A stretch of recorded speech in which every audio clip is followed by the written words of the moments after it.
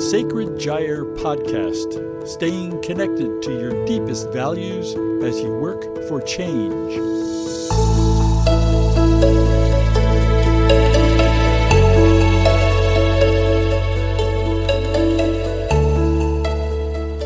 I work in healthcare to bring the patient voice into the room where we are making improvements, and as a part of that, I created a high-impact storytelling workshop to help patients and families talk about their healthcare experiences in a way that helps healthcare staff get a sense of what it was like to walk in their shoes.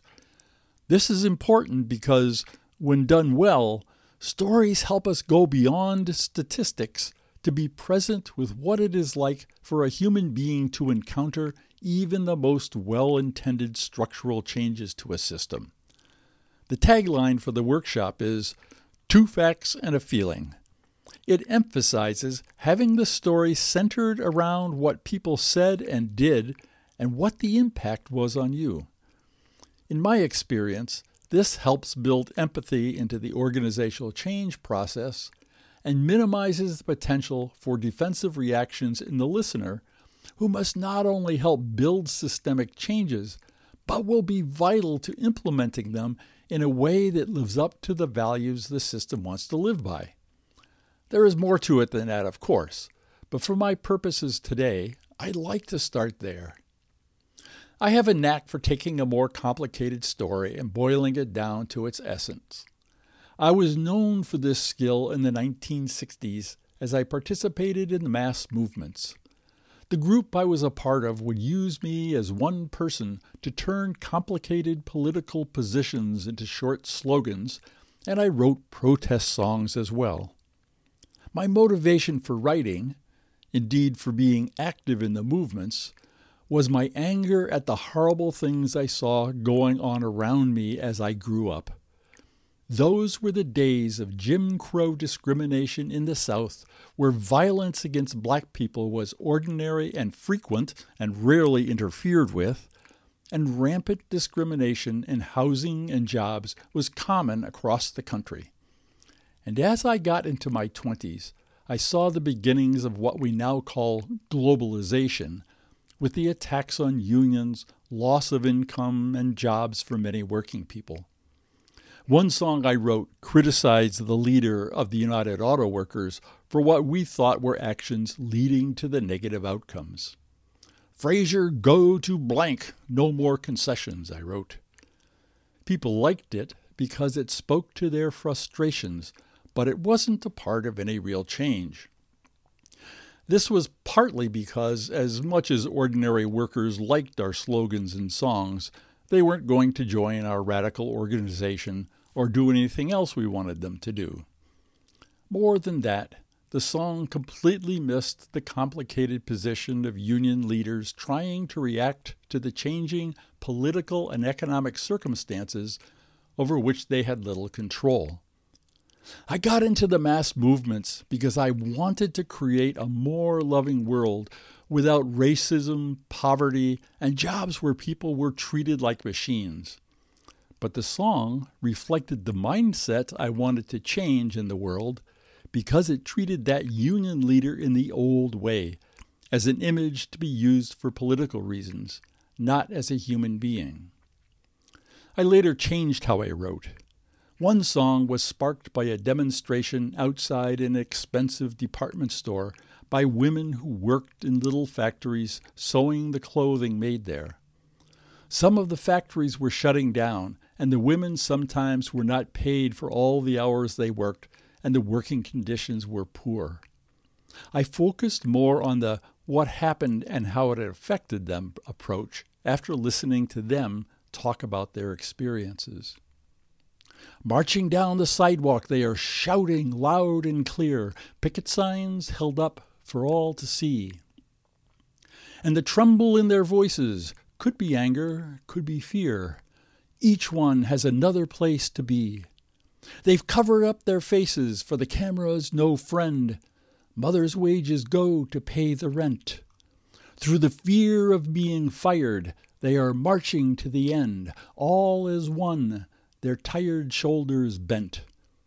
The song does refer to the bosses who own the factories, which doesn't capture their predicament, but most of it is a description of the women's lives. The ending was, "So as you wear the lovely clothes these working women made, take some time to think about the cost." I sang it at a meeting to build and solidify support for the demonstrations, and a couple of the women came up afterward to thank me. "You told our story," they said. It was because I was moving toward that basic premise that motivates my current high-impact storytelling that gave the song real value, I think. It was more aligned with the values of building a loving world that I wanted to help create. Part of the reason I evolved from that 1960 song to the high-impact storytelling workshop was a number of other people's workshops I took that helped me to learn new ways of practicing the skills I aspire to. One of those was a series of workshops in nonviolent communication by Marshall Rosenberg and by people who had been trained by him. Now, I am not an expert in nonviolent communication, and it is not my intent to teach you about it. You can find his books and courses by those who make a living teaching his concepts, beliefs, and skills online or in bookstores. I am talking about my experience because I learned something from him in a way I never expected. Marshall passed away in 2015, unfortunately. He is someone whose work and life I look up to. In addition to teaching a more peaceful way of being with each other, he practiced what he preached, working with people at times who were literally warring with each other physically as well as verbally. He took great risk at times to help others find peaceful ways forward in living with conflict. Greatly oversimplified, he taught that violence was the result of unmet needs, and that to get your needs met in a loving way, you needed to learn how to say what happened, how you were feeling as a result of what happened, the needs that were not being met in the situation, and how to make requests related to getting those needs met. But he also taught how to ask others respectfully to give you that same information in a way that would help you understand their unmet needs, and for the two of you to work out how both can get their needs met in a way that honored each other's feelings and needs. Learning and living by these teachings requires an inner transformation for the individual, and I think a deep culture change for an organization to follow them consistently. To offer his insights in workshops, I think, presented challenges because you can't learn how to react this way consistently in a few hours of a workshop. It takes practice and a steady commitment over time. At one point, I was watching a video of Marshall teaching a class. Now you have to understand that back then he used puppets to illustrate what he was teaching. There was the giraffe, who represented how one felt when treated in a loving way, and the jackal that represented how one felt when they thought they were being mistreated. I thought it was a gentle representation of human inner life that might help people be more likely to adopt the mindset.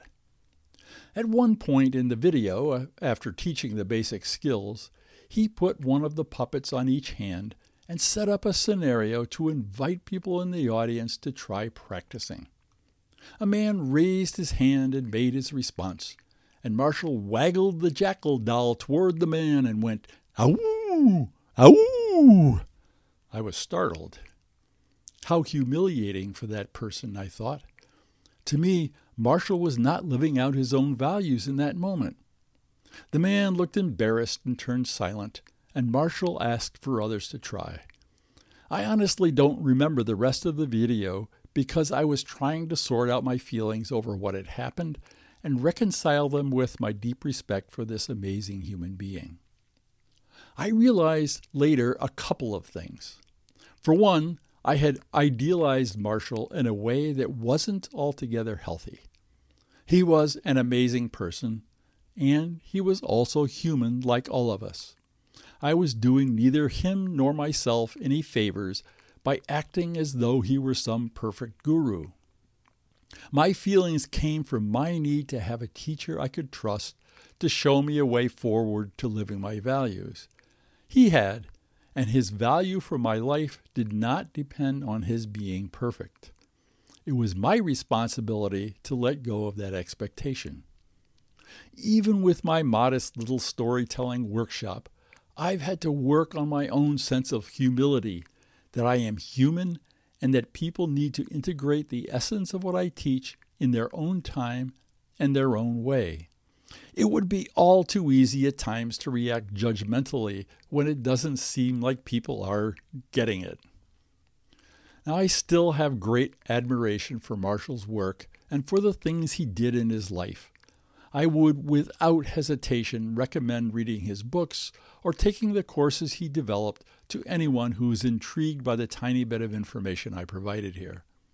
The only reason for telling you about this experience is to invite you to hold yourself gently as you work to create positive change, and to do the same for anyone whose work inspires you, to give yourself and them the gift of understanding and compassion.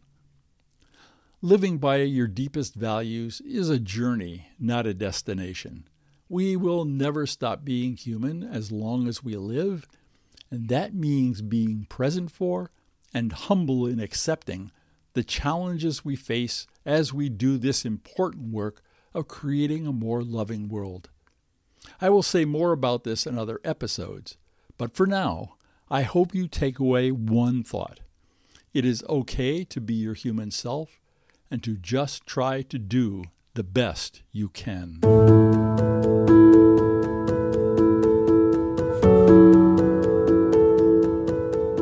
Thank you for listening. If you would like to receive notices about upcoming episodes, please sign up on the contacts page of sacredgyre.com.